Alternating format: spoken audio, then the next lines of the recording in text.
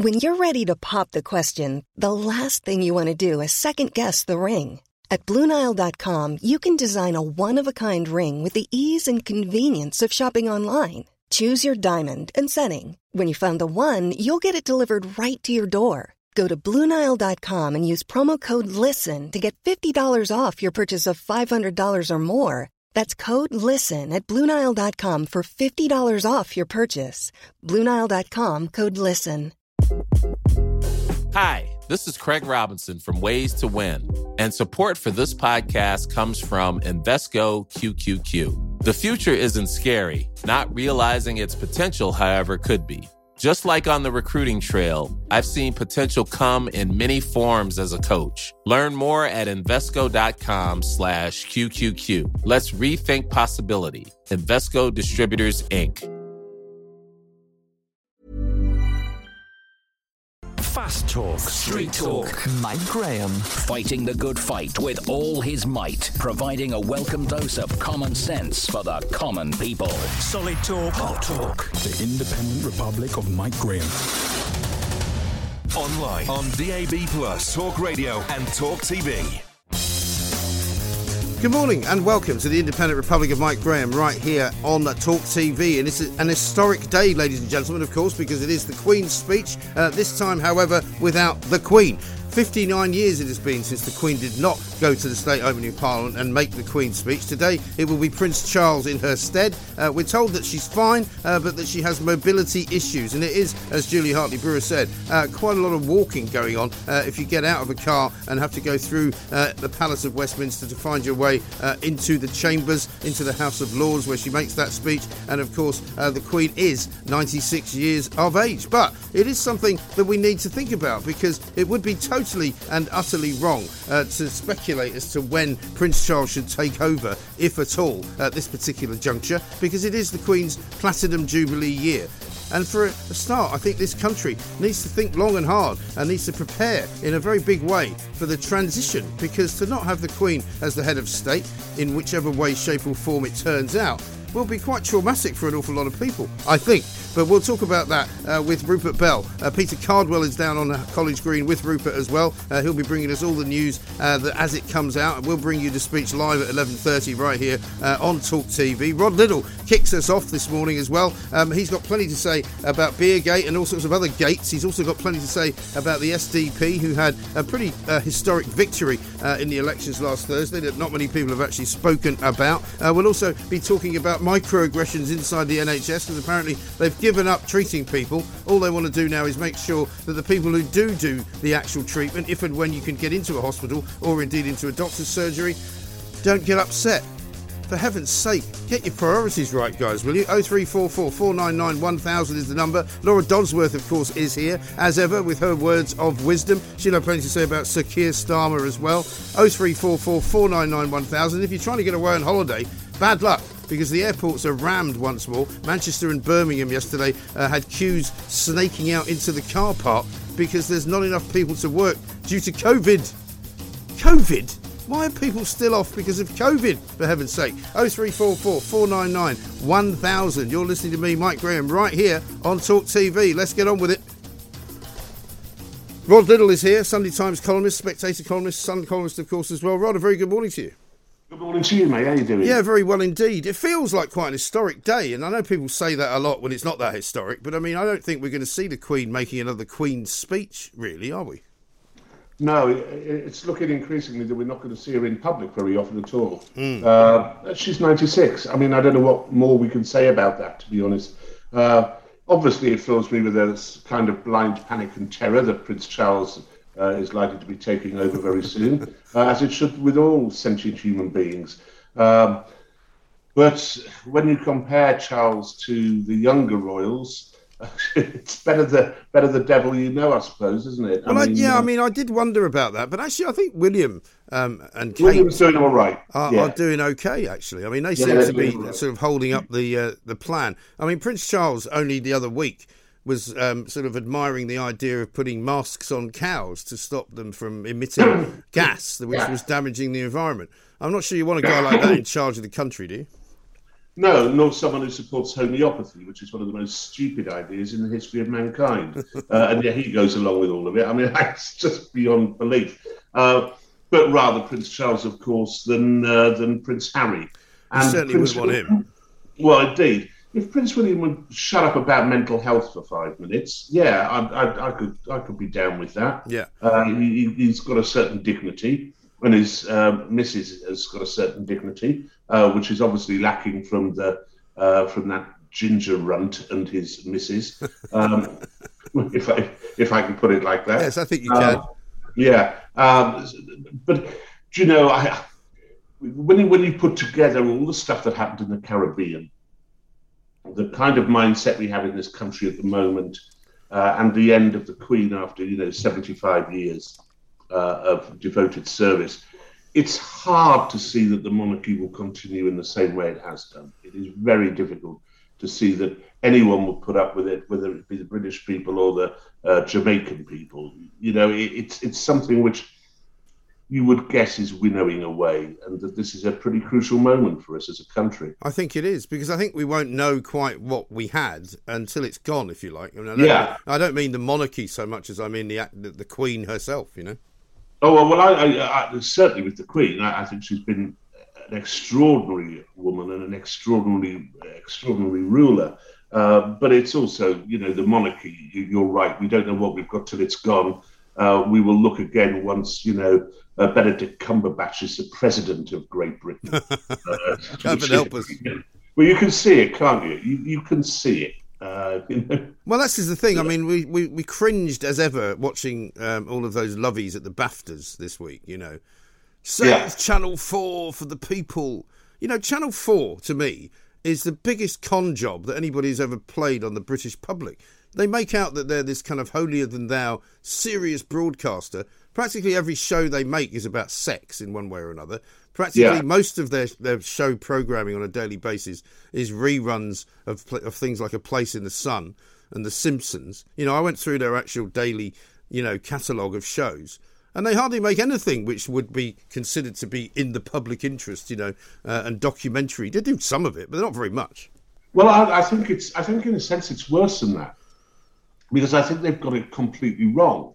And it all dates back to the time at which Channel 4 was invented. And was invented precisely to be an alternative voice. Now, you could argue quite well, and accurately, I think, that at the time that Channel 4 was set up, an alternative voice would be from the liberal left. It would be from, it would be a modernist, leftish take on British society, which by and large ITV and the BBC weren't doing that much of. But now, if you're providing an alternative take, it would be Talk TV. Yes. It would be something from the populist, socially conservative right. Yeah, we are now definitely a minority in terms of the media elites of this world. Right. They're all left wing. Well, the culture has changed over the last 40 years. You look back to the 80s, to the 70s rather, and most of our institutions were kind of conservative, whether it be the BBC or the judiciary or the Church of England. These things were all kind of conservative. And that's what Channel 4 was set up to kind of rail against.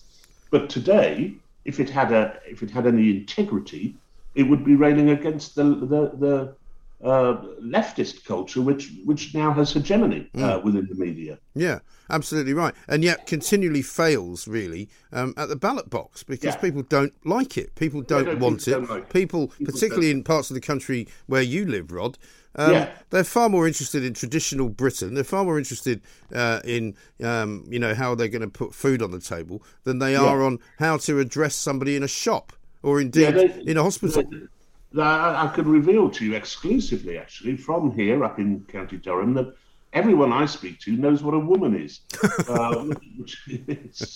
Apart from visiting members of the Labour Party when they come up for a bit for 200 quid's worth of curry. Yeah, that's right. Yeah. intersectional booners. Yes, absolutely right. I mean, that's the bizarre thing, that we now live in a world where the two biggest political stories are Partygate and Beergate. You wrote at the weekend about all the different gates, and some of them were hilarious. I mean, how did we get here exactly? Largely because of Keir Starmer's piety. He went so hard on Partygate. And actually, originally he had a point. It seems to me there's no doubt that Boris and indeed many of his ministers and his civil servants continually, repeatedly flouted the lockdown regulations which they brought in. And that annoyed an awful lot of people. But never has a petard been hoisted so high as Keir Starmer's. It's wonderful that he was doing exactly the same thing. I mean, you're right. We are looking at this stuff as if it was serious, and of course, to most people in the country, it isn't really serious. That poor old Keir had a beer and a curry, but it is if he said he would resign if he'd been caught doing that. Yeah. Then it becomes important. The other thing I think it makes us all do. And I was as craven and sheep-like as the rest of us back in the first lockdown. And when I look at that first lockdown, I think, Christ, did we really do that? Yeah. Did I really have to queue outside my local farm shop and the people selling the food were wearing plastic bags on their feet in case they picked up the COVID virus from the... Was that really what we were told to do? And I think an awful lot of the annoyance with Partygate and indeed with Beergate is people thinking, we were mugs. We didn't need to do that. No.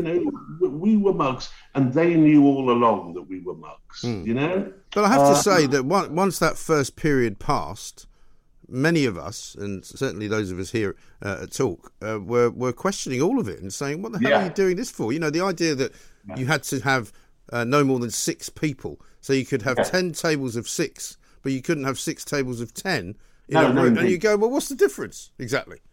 Well, and there were so many inconsistencies about, whether you could go to the pub but not go to the gym. I mean, it just became utterly, utterly ludicrous.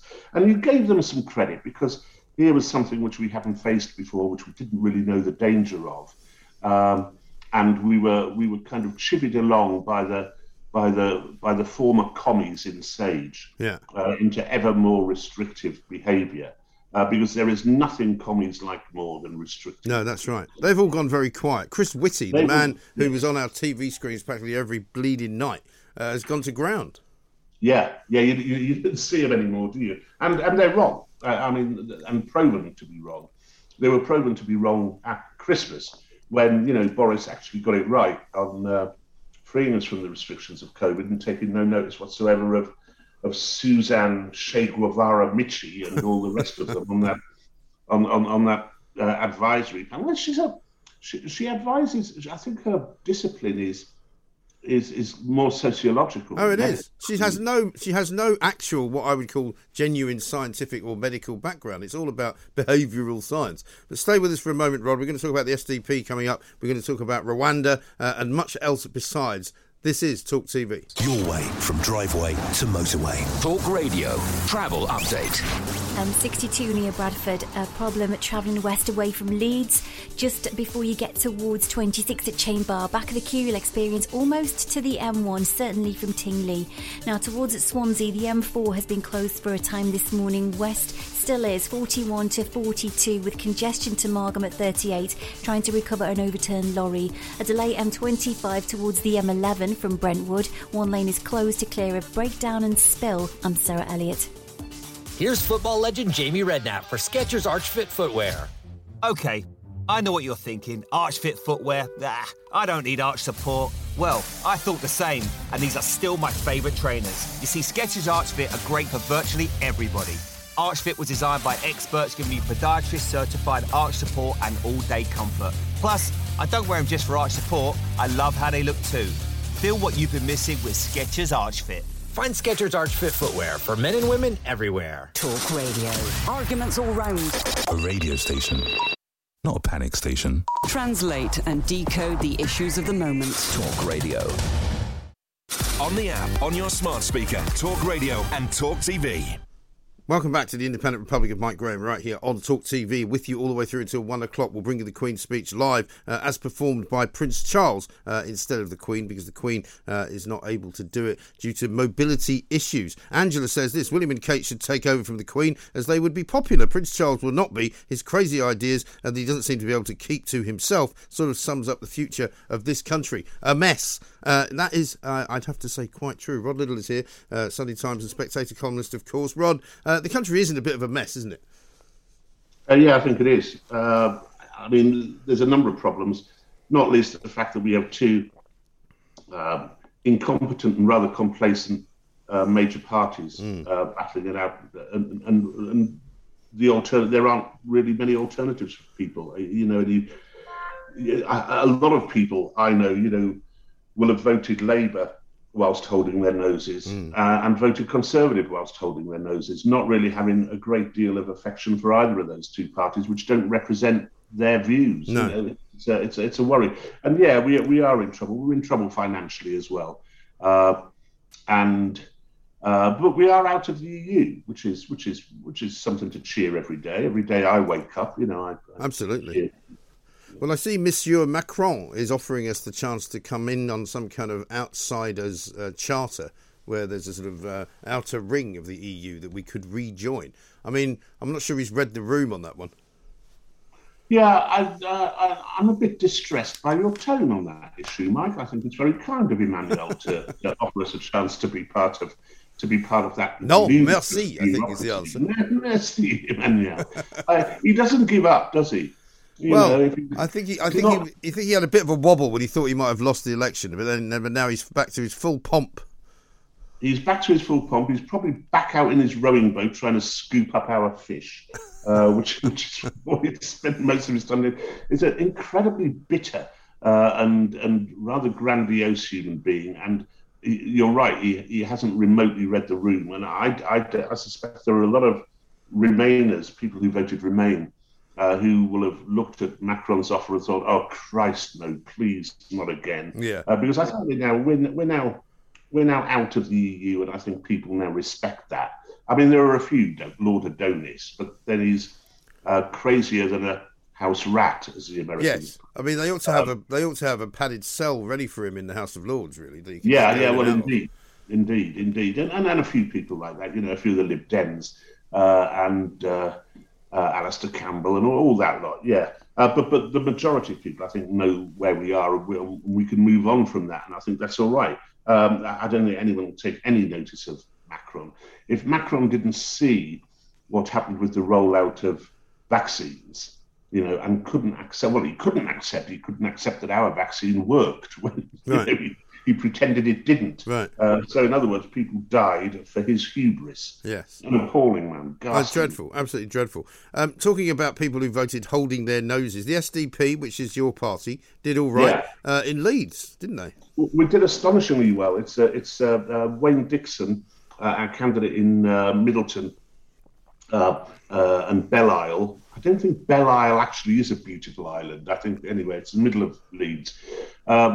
And he racked up 2,600 votes, and it was a landslide victory over Labour, the first time Labour has ever lost a seat in Middleton, and the first gain for the SDP since the late 1980s. And I think what it shows is that, because Wayne's been working that seat for some time, that if people know that an alternative can win, they'll vote for it. And I think you saw that with the votes in a number of constituencies for the Green Party as well, because they're also hard done by our electoral system. Yeah. And when walking around the Leeds constituency, all the activists were saying, they wanted a socially conservative party, but which was in other ways rather like the Labour Party.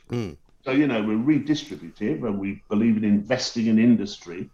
But we're also for faith, flag, and family. We believe in the family. We believe in Great Britain's history as a proud nation. We don't like chucking statues in the sea. And we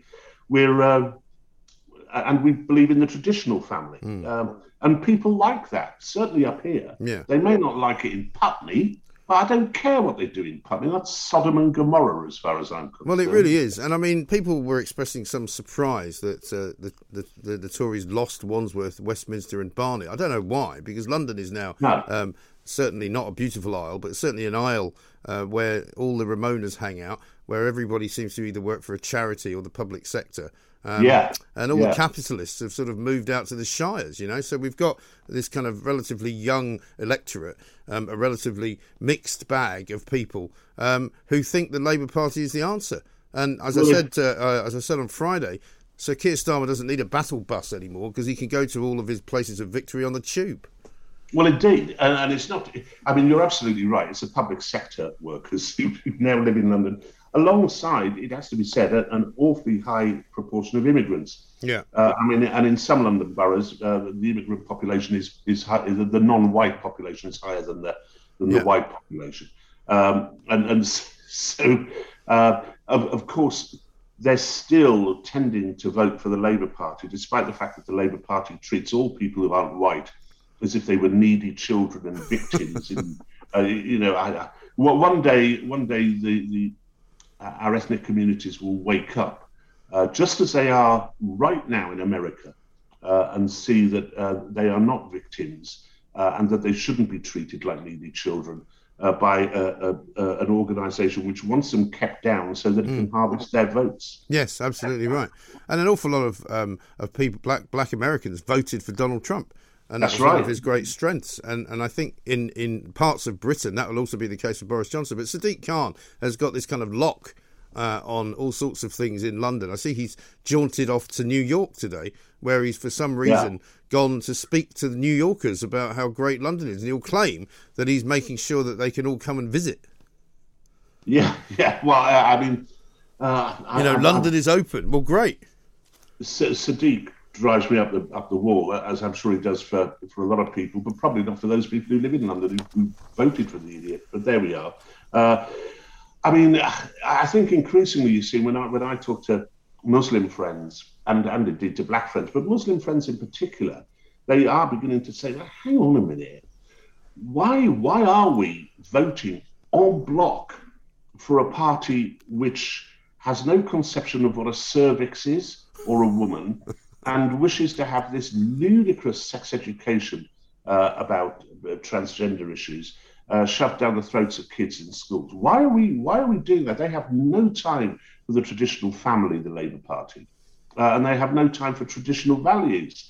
And I think increasingly that Muslim people in particular are looking at Labour and thinking, no way is that party for us, simply because they tell us that they're standing up for us because we're a minority. There is nothing of substance in there, which actually does reflect the way we think. Exactly right. And despite his banging on about being full of integrity and all the rest of it, we still don't really know what Keir Starmer stands for. You know, he used to stand next to Jeremy Corbyn in his shadow cabinet. And he used to quite like that, and he didn't seem to have a problem then. He used to want to reverse the Brexit referendum, but now he's apparently happily accepted it. I mean, Mr. Flip-Flop is what I would say he is. Well, yes, and he looks more and more like a transitional leader.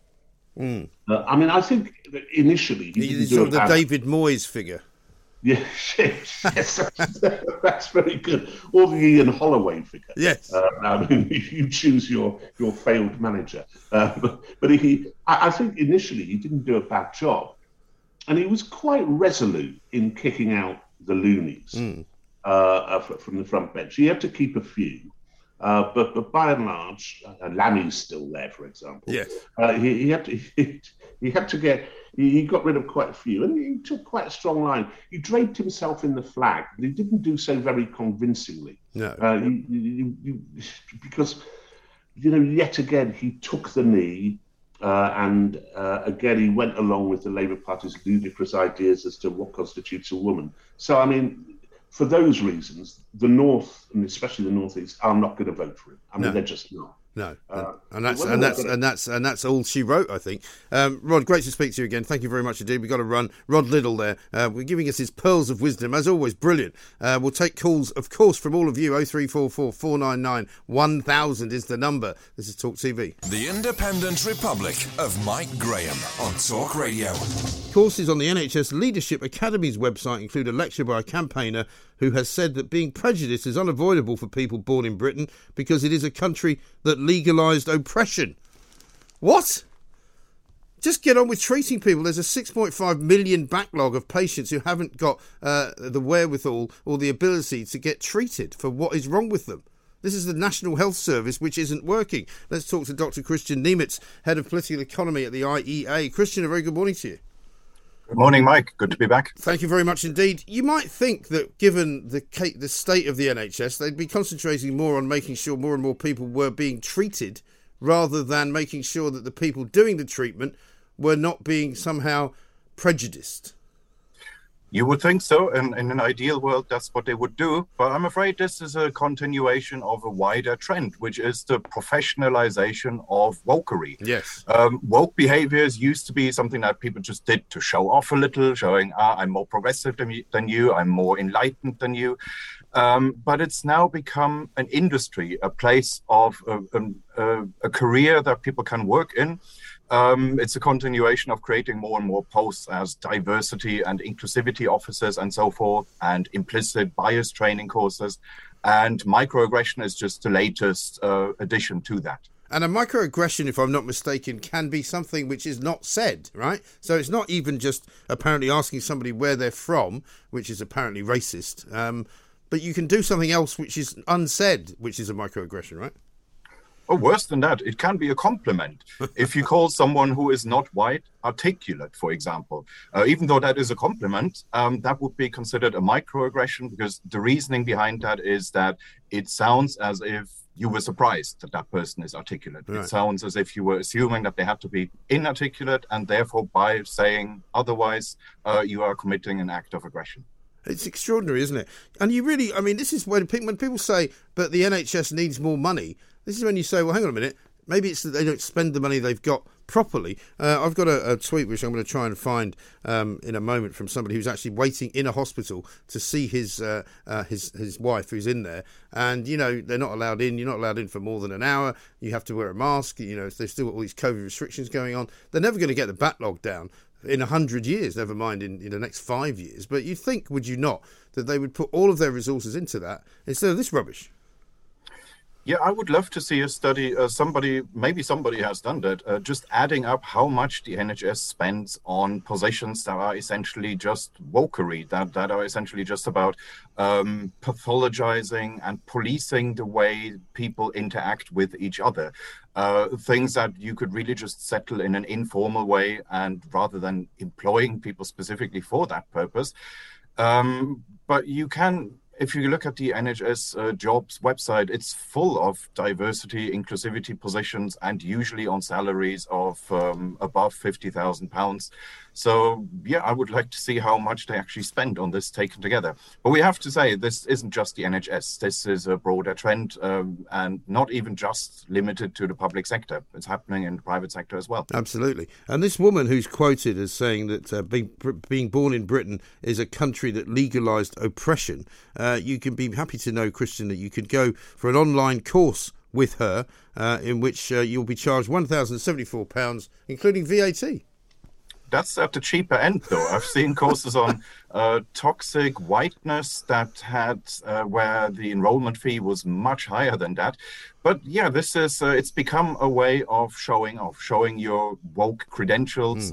Has become more and more competitive, because when everybody is sort of woke, you have to. It's a form of one-upmanship. You have to show I'm a bit woker than the next guy. Yes. And one way to do that would be to say, well, I've spent more than £1,000 on this course. What have you done? And here's my woke certificate. I've got it here. I can show it to you. Exactly. You know. But this is it. I mean, people now say quite regularly, certainly in parts of London, and I was just talking to Rod Liddle, who lives in the northeast, but not in parts of the northeast, where they say, well, what's wrong with being woke? If you're not woke, there's obviously something actually wrong with you. Because being woke is all about wanting equality and fairness, and that you must be a horrible, bigoted person because you don't like it. Well, okay, in that case, I'm glad if woke people actually accept it as a label, as a self-description, because for a while we saw this tendency of saying woke is a meaningless term, it's just a meaningless slur, it's something that culture warriors use to slag off anything they don't like. Whereas I would say woke has a pretty clear definition.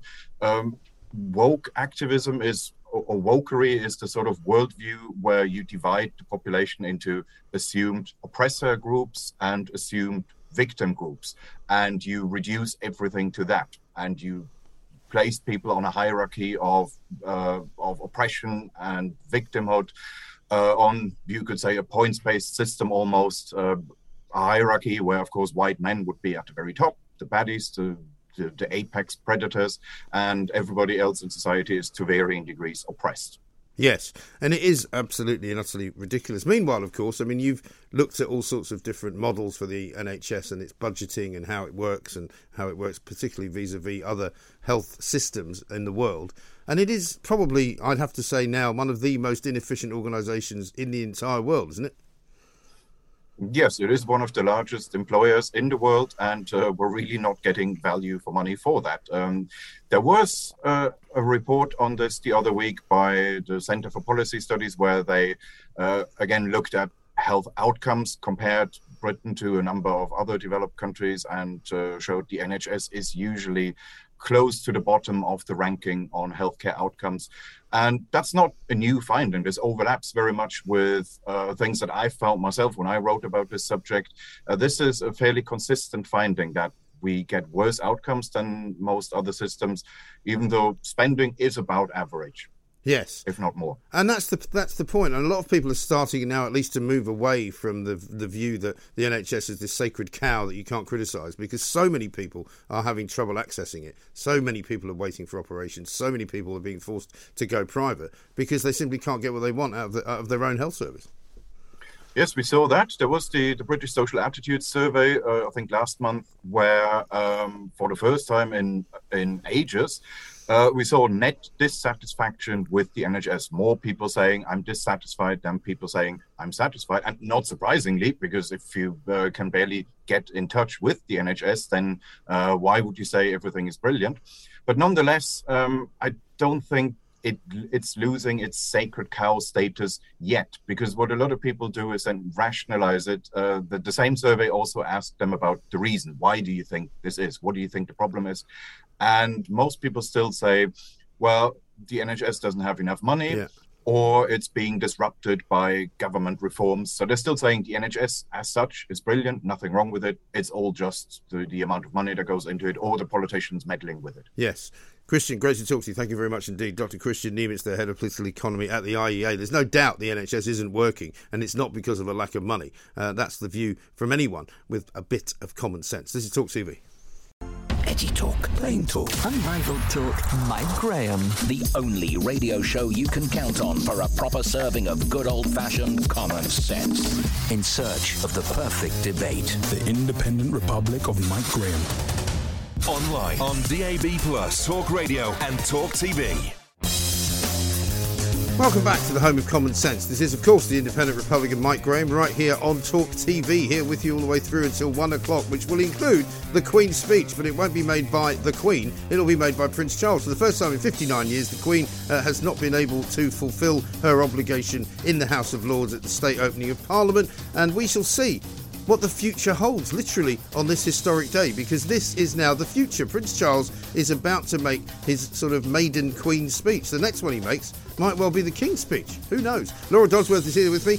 She's got lots to say about that. Plus, she's got something to say about the climate change fanatics, something to say about Keir Starmer. I'm not going to call him Sir Keir Starmer. I think he should take his knighthood off him for being a complete and utter wally. Also, of course, we will be taking more of your calls. 0344 499 1000. Taking a lot of the calls again on the NHS and the state of play there. Plus, of course, Harry and his new advert to save the planet. Absolutely unreal stuff. Laura, very good morning to you. Good morning. How the devil are you on this really historic day? It is an historic day, isn't it? It is a historic day. Now, I really like and respect the Queen a lot. I am a bit of a polite Republican. Yes. But I like and respect the Queen a lot. And this gave me a kind of a sinking feeling, to be honest. You know, it's sad that she's not able to deliver her own speech. But Prince Charles is who we're getting next. And this is this sinking feeling. It is. And there's been a couple of reports about Prince William and Prince Harry this week. Yeah. And you think, oh, Lord, and then that's who we're getting next. Today I am calling them the Princes of Nudge. Yes. There's a quite astonishing article about Prince William in the Telegraph. So he's the president of BAFTA, and he's hailed the innovative and emotive messages about saving the planet that have been embedded throughout British TV. There was actually an event in 2019 that the United Nations were involved in, asking British TV makers to embed planet placement throughout British TV. Planet placement. Planet placement. So that's where you've got drama, documentaries, sports programme, entertainment shows. They're staying away from saying news, but and all of this type of programming has got sustainability messages sprinkled throughout it. Well, you don't need to worry about places like Sky News doing it. Imagine the softest sheets you've ever felt. Now imagine them getting even softer over time. That's what you'll feel with Boll & Branch's organic cotton sheets. In a recent customer survey, 96% replied that Boll & Branch sheets get softer with every wash. Start getting your best night's sleep in these sheets that get softer and softer for years to come. Try their sheets with a 30-night guarantee. Plus, get 15% off your first order at bollandbranch.com. Code BUTTERY. Exclusions apply. See site for details. Hey, I'm Ryan Reynolds. Recently, I asked Mint Mobile's legal team if big wireless companies are allowed to raise prices due to inflation. They said yes. And then when I asked if raising prices technically violates those onerous 2-year contracts, they said, "What the f*** are you talking about, you insane Hollywood ass?" So to recap, we're cutting the price of Mint Unlimited from $30 a month to just $15 a month. Give it a try at mintmobile.com/switch. $45 up front for 3 months plus taxes and fees. Promo rate for new customers for limited time. Unlimited more than 40 gigabytes per month. Slows full terms at mintmobile.com. When you're ready to pop the question, the last thing you want to do is second-guess the ring. At BlueNile.com, you can design a one-of-a-kind ring with the ease and convenience of shopping online. Choose your diamond and setting. When you find the one, you'll get it delivered right to your door. Go to BlueNile.com and use promo code LISTEN to get $50 off your purchase of $500 or more. That's code LISTEN at BlueNile.com for $50 off your purchase. BlueNile.com, code LISTEN. In the news, because they've got a whole climate hour that they do now, haven't they? Where their ratings go so low as to be not measurable. Yeah, there's Climate Hour, but of course, as you know, because we've talked about it on this show and I wrote about it and I complained to Ofcom about it, the government's Nudge Unit also collaborated with Sky on how they should change all their programming, including news, to embed climate change messaging. Right.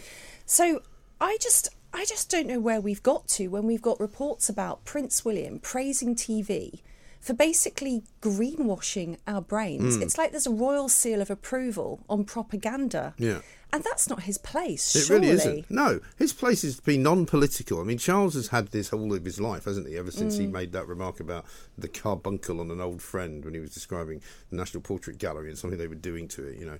And he was hailed as this visionary figure because he wanted to, you know, make sure that, our traditions weren't affected by modernity. And that was the beginning. But ever since then, he continually kind of makes prognostications on all manner of things. And I suppose William and Harry will feel that they are even more emboldened to do it. Well, they're clearly feeling that. And that's personally not what this polite Republican wants from a royal family at all. But I also think there's a very uncritical view of this whole notion of broadcasters and programme makers embedding what are, let's be honest, very controversial political goals in the British TV viewing makeup. Now, broadcasters and programme makers are probably giving themselves a bit of a pat on the back because the president of BAFTA, the Prince of Wales, has told them what a good job they're doing. Yes. And, they may well feel really passionate about climate change and they may well think they're doing a really good thing ideologically. But is this really what we want from TV? No, That it's about this is about subliminally changing people's minds and behaviours towards climate goals. Now, This isn't about presenting cold, hard facts and robust empirical data. It's not. And we know that. It's about changing one's behaviour. Because there's another story just today reported in the Mail about the BBC climate editor, Justin Rowlett, who made some quite wild claims in a programme called Wild Weather, and the complaints about him and the programme have been upheld. No, really? He's basically exaggerated climate change claims. So when they sprinkle these messages throughout the programmes, you cannot even assume that they're all correct. Yeah. Right, so here's what he said. He said the death toll is rising around the world, and the forecast is that worse is to come. Now, this cannot be substantiated. Yeah, this can't be substantiated at all. I mean, they can't even get the weather right, for heaven's sake. How can they get the forecast of the climate change right? Well, the thing is, there may be more floods, droughts and fires. How much the climate can be implicated in that is not certain. But deaths haven't gone up, they've gone down. Yeah. That's the actual fact. So deaths from those kind of wild weather events have gone down because of improved early warnings and disaster managements. So it's a completely false claim. He also said that Madagascar's on the brink of a famine because of climate change. Well, there's actually lots of other factors involved. Yeah. So that's the BBC. But this is what they've been doing. Making false claims and they've about got their own climate. climate editor, which tells you a lot. You know, we don't have a climate editor here because we don't need one, because what we do is tell you the truth, right? I heard a guy from Insulate Britain on another channel this morning talking about how when the temperature outside gets to 54 degrees, your body basically explodes and people are all going to die. And it's like, well, that's fine, but it's not going to be 54 degrees anytime soon. And it probably never will be 54 degrees. It's a ludicrous temperature. The hottest it gets in most parts of the world, which are very hot, is somewhere in the 40s, you know. Yeah. And he's like, well, this is going to happen in the next 5 years. And you go, well, how do you know that? You don't know that. It's rubbish. Yeah. Well, the thing that's unfortunate about this is their goals are always just slightly out of reach. Like Prince William said, we've got 10 years to save the planet. But if you look back, every claim has been wrong so far about climate. You know, it's a bit like with, net zero and COVID zero, okay? Look at these two big annihilistic zeros in both. Two unachievable targets. Unachievable targets. The thing about COVID zero is people could see quite quickly what the impacts of lockdowns and non-pharmaceutical measures were. And we've caught them out. We've caught them out on their claims. We can see what madness is going on in Shanghai. The problem with the climate claims is they're always just a little bit further down the road. It's a bit harder to disprove them. And yet they are always wrong. Now, we were talking just 2 weeks ago about the new natural history GCSE. And the fact that children are being deliberately weaponised in the words of Nadeem Zahawi, in the fight against climate change. Yes. So imagine you've got this programme going on the BBC telling people that deaths from wild weather events are going up and the worst is yet to come. And it's not remotely true. Yeah. It's so irresponsible to raise people's fears and use that to make them change their behaviour rather than give them the cold, hard evidence which doesn't support the claims. No. It is incredible that they feel that they can do that and nobody will notice as well, isn't it? We've noticed. We've called them out on. Well done. Consider them officially warned. Yes, consider that to be a yellow card, for those of you who know what that is. I'd like to red card them, would you? I wouldn't mind red carding the BBC and shutting them down and let them open up the bits that people actually want and close down the bits that they don't want. And it'd be a much smaller organisation. And I actually don't think there's a problem with you having a climate editor. I was about to say, if you ever get a climate editor, that's the last week I come in. I don't actually... A climate editor's a good thing. Mike's thinking, how can we get rid of Laura coming in? No. We appoint a climate editor. There is absolutely no way that it's a good idea. Partly the reason that they've got one there is because they can. Because they've got so many people working there. They've got myriad numbers of people who have no job. So they go, all right, why don't you have a climate editor? All these people you've got. Have you ever been to the BBC? People here. Yes, I have been to the BBC. The banks of people they have at the BBC would multiply the people behind the glass there by about 10 times. But the climate editor isn't a problem. What's the problem with the climate editor is the ideological bias. Yes. Now, that climate editor, Justine Rowlett, his sister is one of the Insulate Britain activists who has been to court. Right. You know, there is something that's ideological that's maybe we could get him locked up for a year. That'll do. That'll do, wouldn't That'll it? do. Lock him up. But you could have a climate editor that actually presents unbiased facts and different sides of the story. Because one thing that's really missing from the discussion on Broadcasters' Balance is this idea that the science is settled. It is not settled. Right. And when you're told it's settled, that should raise the alarm in itself. Whenever you say, well, what about the places that are getting colder? They go, oh, well, that's climate change as well. And you go, well, hang on, you're telling us that the Earth is heating up. But there are parts of it that are not heating up, parts of it are getting colder. And there are other parts of it, at the poles, where there's more ice than there used to be. But we never hear that. And if you do get them on it, they say, oh, well, that's because it's it's dangerous now because it's so unpredictable. And you go, well, it's not actually. Why don't you just tell us what's going on instead of making up stuff about how terrible it's going to be in 10 years? Yeah, and Prince Harry. Let's have a look. Shall we have a look at the video? Oh, if we must, his finest acting hour. Yes. Let's. Or not. Places they visit. Yeah. Well, imagine if those destinations rated you back. That's cool. Yes, it is. And we're trialling it now for the first time. So I'm here to rate you on your recent visit to Aotearoa, New Zealand in 2018. Okay. You'll be moderately happy to know that you scored 3 stars. 3 stars? Mm-hmm. Out of what? 100.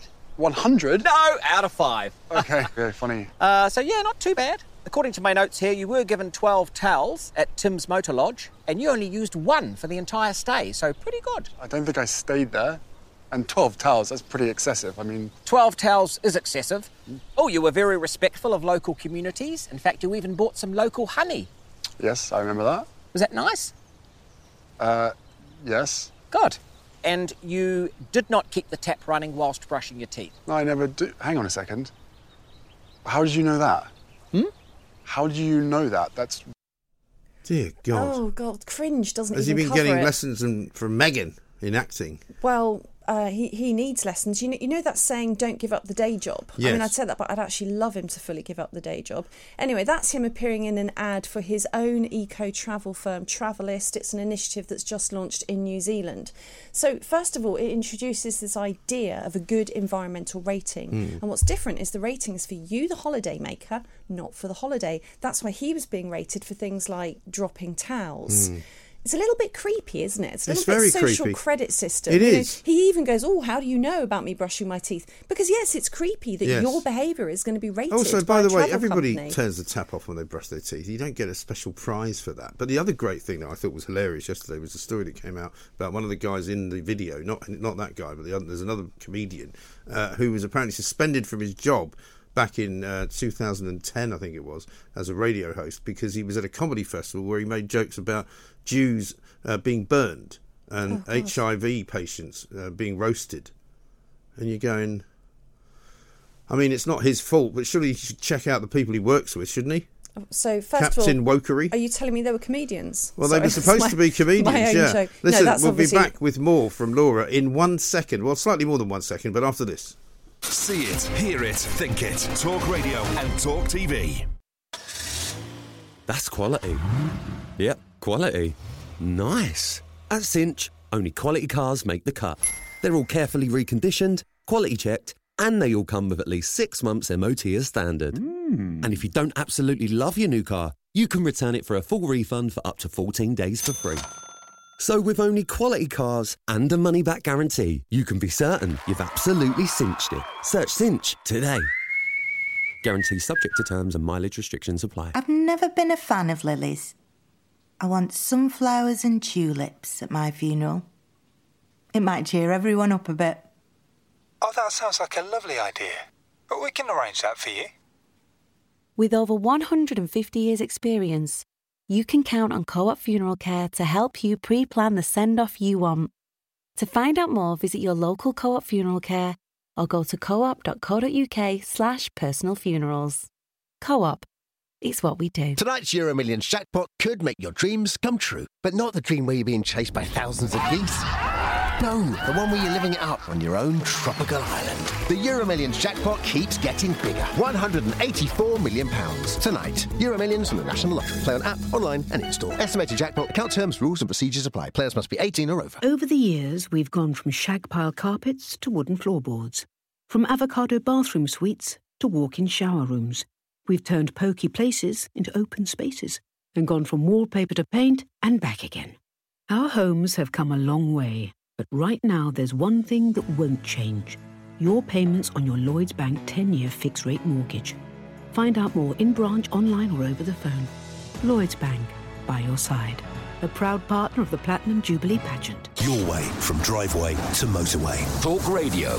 Travel update. Lancashire, you can't leave the M6 North at 34 Lancaster, where there's resurfacing. There's a queue on the M62 Leeds towards Bradford, but it's because of a broken down vehicle at 28 Tingley. Roadworks onwards from that point at Chain Bar 26. Staying in West Yorkshire, a hold on the A1M North at York and Tadcaster at 44 queues already, and the M4 towards Swansea is shut, 41 to 42. The M5 Somerset queuing south into the roadworks at Bridgewater South, Junction 24. And Sarah Elliott. It's the most wonderful time of the year. On the beach, on the beach, on the beach. Ditch your normal rules, enjoy buffets and pools. You've totally earned this week. Get a load of the sun in a week full of fun by booking with On the Beach. It's the most wonderful time. Your jollies, now even jollier with On the Beach. Book now for summer at Home Protected. Talk Radio. Exhalation. Conversation. Confrontation. It's not all bad news. It's Talk Radio. The home of common sense. On the app, on your smart speaker, Talk Radio and Talk TV. Welcome back to the Independent Republic of Mike Graham. I'm with Laura Dodsworth. Now, it says here that you won the People's Book Prize. I did. Oh, thank you very much. You haven't mentioned it. Well, my book, A State of Fear. Yes, which is a great book, by the way. If you haven't got it, get it. Well, it just won the People's Book Prize, so yeah. Wow. No, I was really thrilled, actually. Well done, you. Because it's a prize that's voted for by readers. So for me, that says the most. It's a proper award, in other words. Well, it's just really heartening. Honestly, writing that book was very hard work. At times, the research was really depressing, and I really did it, in a sense of service for people. I wanted to put out a book that was really going to lift the scales from people's eyes, raise their awareness about what was going on, and hopefully move a dial in terms of government behavioural science and propaganda and fear-mongering. So the fact that people read it, they bought it, and then they voted for it makes me very, very happy. Yes, happy and it makes it all worthwhile, doesn't it? It does, yeah. It really does, because it's nice to be recognised for doing something which is really good, and it is really good. Thank you. And I think you're getting to the heart of the matter of what governments are trying to do. I personally think they're not being very good at it anymore. I mean, they were very good at it during the first part of COVID, because I think people really were a bit bewildered by it all. They were frightened. Didn't really know. But the whole idea that clearly Keir Starmer last year did not care about the rules, didn't worry that people were going to be getting COVID if they all got together in a room and had a curry. Yeah. Quite a sensible decision to make. But however, unfortunately for him, it was against the rules, and he shouldn't have done it. I have said the same thing every time people break the rules, from Neil Ferguson travelling across London to visit his polyamorous lover to Keir Starmer having a curry. Every single time one of these high-profile public figures has broken the rules, whether it's a politician, a scientist or a journalist, it shows you two things. Yeah. It shows you they weren't scared for their lives. They didn't feel like they were in peril. They had the data at their fingertips, and they didn't feel like they were in danger. So that's the first thing. And they know the risks were exaggerated. Yeah, and also the idea that the sort of excuse for it, or their justification for it, was that, campaign teams were allowed to do it. Well, sorry. That doesn't mean that... so it means that basically, if campaign teams were allowed to do it, everybody could have done it because it wasn't dangerous. Yeah, no, there's a number of things that are really annoying me about this. I don't quite know how I'm going to get them all out and remain calm. First of all, we can try. People have been saying in the last couple of days that those rules were absurd or that they were wrong. Well, the people who are saying that now in defence of Sir Keir Starmer were not saying it in 2020 when it would have counted. Yes. I don't want to hear people in the media now saying the rules were absurd. Yes, they were absurd. You were saying that. I was saying that. They were unscientific, unevidenced. They were new. They're brutal. They were immoral. And of course, they were absolutely comically absurd. Yes. Why do we have to wait to defend the Labour leader to say that? Right. This is something that should have been said right from the beginning.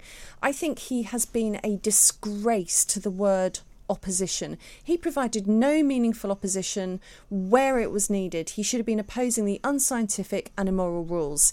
And do you know what? He set the moral bar very high for Boris Johnson. He said if Boris Johnson was guilty of breaking the rules, he should resign. Yes. Well, Sir Keir Starmer, if you live by the sword, you should die by the sword. Nothing would make me happier at this stage than to see him resign. Well, it's worse than that. Just as he asked for Boris Johnson It's worse than that, because he said that Boris Johnson should resign simply because he was being investigated by the police. Yes, he did. Not that he should resign because he was found guilty by the police.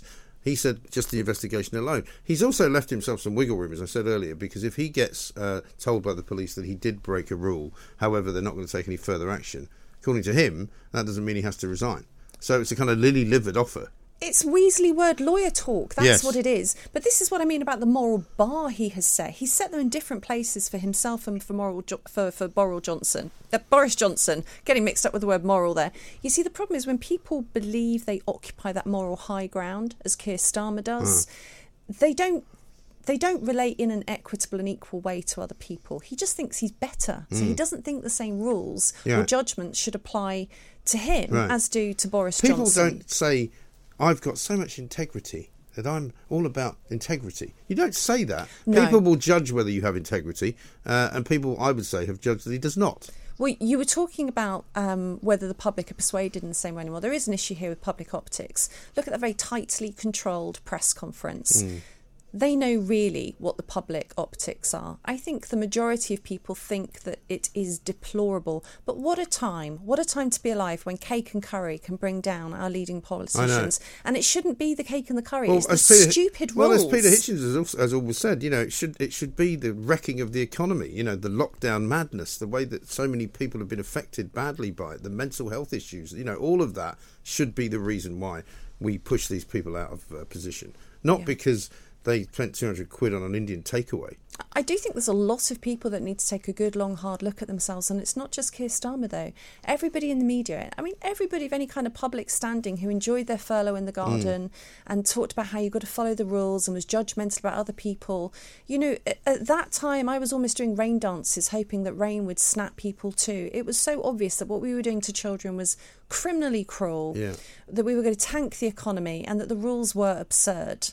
And there are people who should be taking a very long, hard look at themselves about why it's taken them so long to come around to saying this. Yes, it's exactly right. Let's prepare for the historic moment that we're about to witness.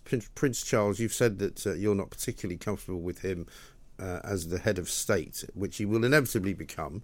I think as long as we keep the Queen in her position as long as we possibly can, and certainly until the Jubilee that comes in June, I think that's probably the right thing to do, isn't it? Absolutely, keep her as long as possible. Then my hope was we'd have Prince Charles for as little as possible before Prince William arrived on the throne. But now it turns out he's the Prince of Nudge. I'm less keen on him too.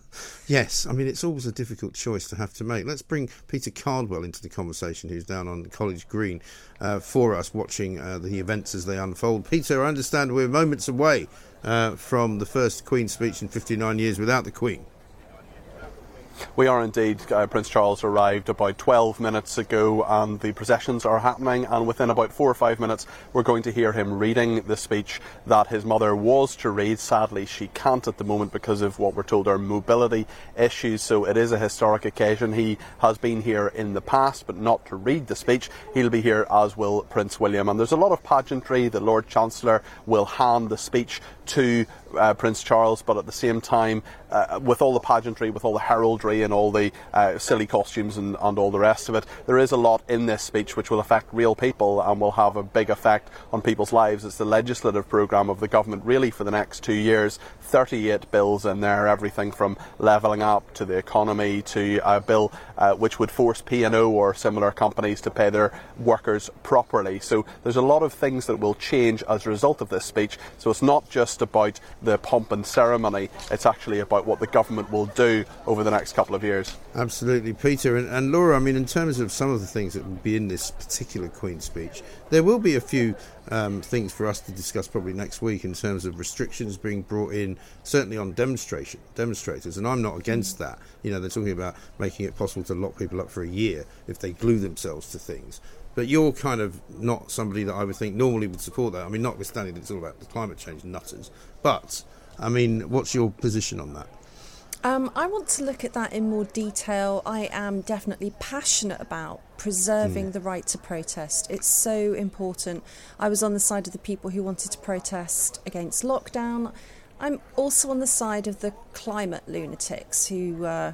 But people shouldn't be gluing themselves to roads. There also have to be laws to protect infrastructure. And they brought them on themselves, haven't they? There's a balance to be struck.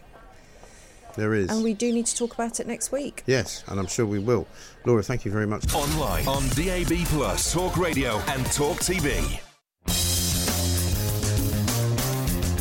Welcome back to the Independent Republic of Mike Graham, right here on Talk TV, the home of common sense, the one place where you get the truth, the whole truth and nothing but the truth. Coming up in this hour, Simon Calder is going to be joining us, our travel correspondent, our guru from the Independent, of course. British Airways have cancelled another load of flights today. They're still doing it. They're still claiming that they haven't got enough staff. They're still claiming that they can't make the flights that they promised to take you on work, which seems to be an extraordinary state of affairs this time of the year, doesn't it? People who have waited until after the Easter holidays have passed, who want to go between half term and Easter, so it's not quite as expensive. There were people queuing out the doors at Birmingham Airport and Manchester Airport yesterday as well. It seems as though the travel business as a whole just isn't operating. Similar to the NHS. We'll keep taking your calls and all of that, of course, as well. 0344 499 1000 is the number.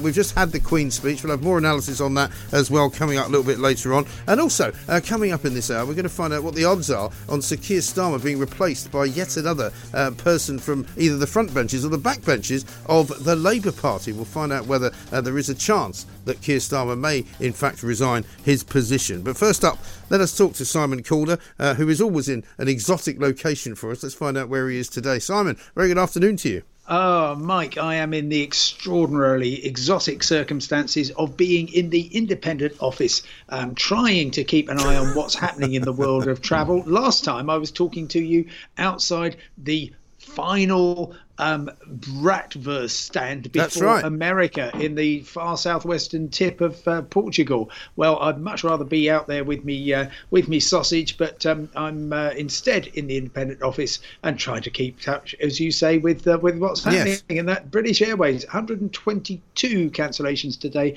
I make it of short-haul domestic and European flights, including if you were in Aberdeen and you were thinking, oh, I could do with being in London. Well, 3 of the 7 round trips from Aberdeen to London have been cancelled today on British Airways. Right. And that must be having a knock-on effect to not only the busyness of the flight, but also some people must be missing out on moving anywhere at all. Yes, I mean, what you will see with British Airways is generally they're giving a few weeks' notice. I'm hearing from a lot of people who were told, that today your flight in June isn't going to be going ahead and here's your various options. Now, that's good to have plenty of warning. It also means that British Airways doesn't need to pay you compensation, because if it gives you more than 2 weeks warning, then all it has to do is find you an alternative flight on the same day, and it does not need to pay you compensation. Any less than 2 weeks, though, and they most certainly do need to pay you compensation, except that British Airways, Mike, says that it doesn't. I've just heard from a chap whose flight was cancelled at a few days' notice going to lovely Hanover in Germany. Yes. And so he thought, well, that's 220 quid you owe me then. Thanks very much. And British Airways wrote back to him and said, no, your claim's been refused because it was cancelled as a result of the global pandemic caused by COVID-19. Oh, God. Now, I've taken a bit of legal advice on this. They say, oh, well, nothing to do with us, COVID. And that doesn't seem at this stage to be a valid excuse. No significant travel restrictions between the UK and Germany. So I'm at the moment investigating whether or not British Airways is liable. And certainly a lot of people, clearly many thousands a day, are finding their flights cancelled. If you're in one of the probably minority who are cancelled within 2 weeks, then my reading is that you are certainly due compensation. Furthermore, the airline is obliged to tell you that you're due compensation, and then you just apply online. But it sounds as though they're not agreeing with that, so I will try and get it cleared up. I'm sorry I haven't by the time you and I are speaking. Yes, indeed. But I mean, there's also some very odd things going on as well in the airline business. EasyJet yesterday announcing they were going to remove some seats from some of their planes because they haven't got enough staff to cater for all the people. I mean, nothing against EasyJet here, but I don't remember having such attentive service when I was last on an EasyJet flight that somehow now they can't manage to keep that up. Well, look, here's what's happening, and what EasyJet is doing is actually a perfectly rational thing. Effectively, if you rip out row 26 on your Airbus A319s, then the capacity of the flight goes from 156 to 150. Yeah. And since the aviation authorities say, right, for every 50 people, you've got to have one more cabin crew, and if there's get to 151, that's going to mean another one. And by the way, it's the number of seats, not the number of actual physical people on board. So they are effectively doing this so they can spread their cabin crew more thinly. And if you're trying to EasyJet's on about 30 cancellations a day at the moment, so a lot better than BA's. But if you're trying to run as many flights as possible, then decreasing the number of people that you need to deploy to fly is a reasonable way around it. Slightly diminishes choice. They're not, unfortunately, going to give everybody else on that plane an extra inch of legroom, which technically they could do. But it's still better than people finding entire flights cancelled because they are. But I'm just still staggered, Simon, as I will say to you, how unprepared these airlines seem to have been for the return to sort of normality. Because how much longer are we supposed to put up with their complete and utter inefficiency and inability to react to traffic? Right, okay, let me take you back 5 months, all right? Only 5 months. And the UK had just imposed the most draconian, the most complex, the most expensive travel restrictions of any country in Europe. You had to have a pre-departure test before you came back into the UK. On arrival, you had to pay for a PCR test and go and self-isolate, even if you've been fully vaccinated and boosted. They were really tough rules. By March, we got rid of the lot. So guess what? Everybody suddenly thought, oh, I need a holiday. Thanks very much. I will do this. Now, unfortunately, as we've seen scenes from Birmingham, which Talk TV have been reporting on, Birmingham Airport and elsewhere, as soon as you walk through the door to the airport, the prospects of encountering staff shortage begin. I mean, for aviation to function, Mike, you need a whole lot of people, highly skilled, security cleared, in working in a high stress environment where they're working really antisocial hours, and they've got to do that day in, day out. Of course, when the government imposed restrictions which crushed effectively the UK's aviation industry, when they came in, airlines let loads and loads of really good staff go. It's always good, of course, to bring in new blood, but unfortunately, you don't just flick a switch and you can go back to normal, which is why everything from people on check-in to baggage handling to security to, well, we're hearing today TUI, biggest tour operator in the UK, is saying, oh, you're flying short haul with us. Do you mind bringing your own sandwiches? Because we're having problems with our catering suppliers. That's ridiculous. It's totally ridiculous. I mean, the reason for all this happening is indolence, people working from home, and complete and utter uselessness of management, right? Because I have had conversations with people on this very station, this very TV glory land, who have told me that they've had security clearance to work at Heathrow as security people from January, but they're still awaiting being given an actual rota as to when they can start. So, it's the usual thing where there's a sort of bureaucratic red tape hold-up of something, a bit like the DVLA, a bit like the Home Office, a bit like every other bleeding part of this country, where nobody's doing any bloody work. Well, look, you occasionally show up and do a bit of work. I pretend to, but no. Let me address specifically that Heathrow thing. Actually, this ties in with the 120 British Airways cancellations. Anybody who's been through Heathrow going in to the airport in order to fly out of it, I've not heard of any great long queues. I normally get through in 5 minutes or so, but that's because British Airways is taking about 15,000 passengers a day out of the system by cancelling all these flights. So it's entirely possible that the reason they've got security clearance but they haven't yet started is because Heathrow's saying, I'll tell you what, we'll be able to use you in June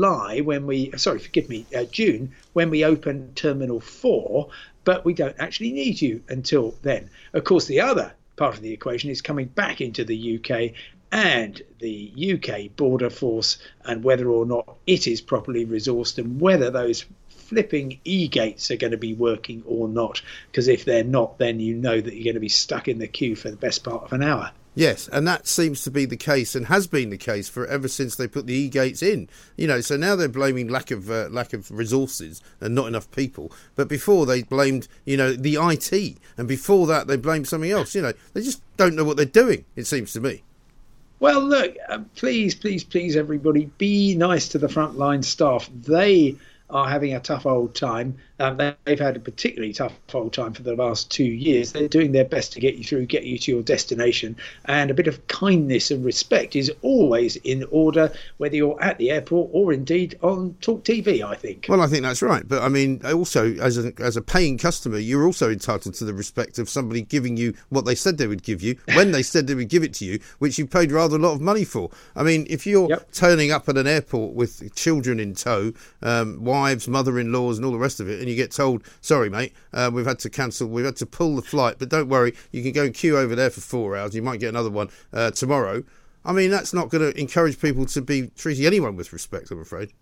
No, absolutely not. You're always going to get the occasional on-the-day cancellation, but these are cancellations which are kind of systemic. They've got to fillet their schedules in order to be able to run a kind of coherent system without late notice cancellation. So what British Airways is effectively saying is, yeah, we're absolutely stretched, and therefore we've got to cancel lots of flights every day and give people a fair bit of warning, because we'd much rather do that than have to cancel things on the day and leave people in exactly the situation, Mike, you described. Yes. Are you saying then if people have got a flight booked and 2 weeks beforehand, so far it's still on, there's a pretty good chance that it will actually fly then?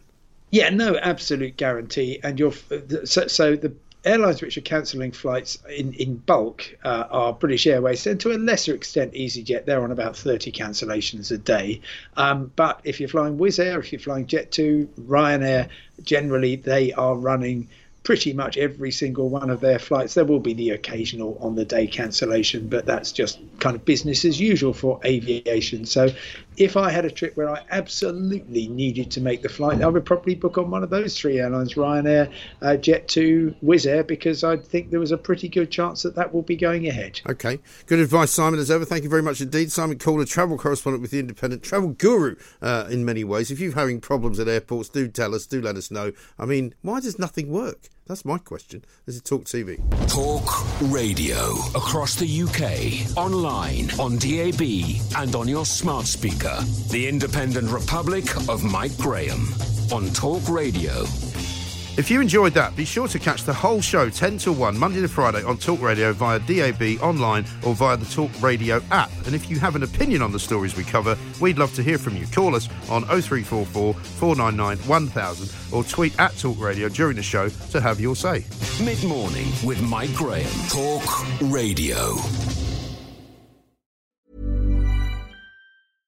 Imagine the softest sheets you've ever felt. Now imagine them getting even softer over time. That's what you'll feel with Boll & Branch's organic cotton sheets. In a recent customer survey, 96% replied that Boll & Branch sheets get softer with every wash. Start getting your best night's sleep in these sheets that get softer and softer for years to come. Try their sheets with a 30-night guarantee. Plus, get 15% off your first order at bollandbranch.com. Code BUTTERY. Exclusions apply. See site for details.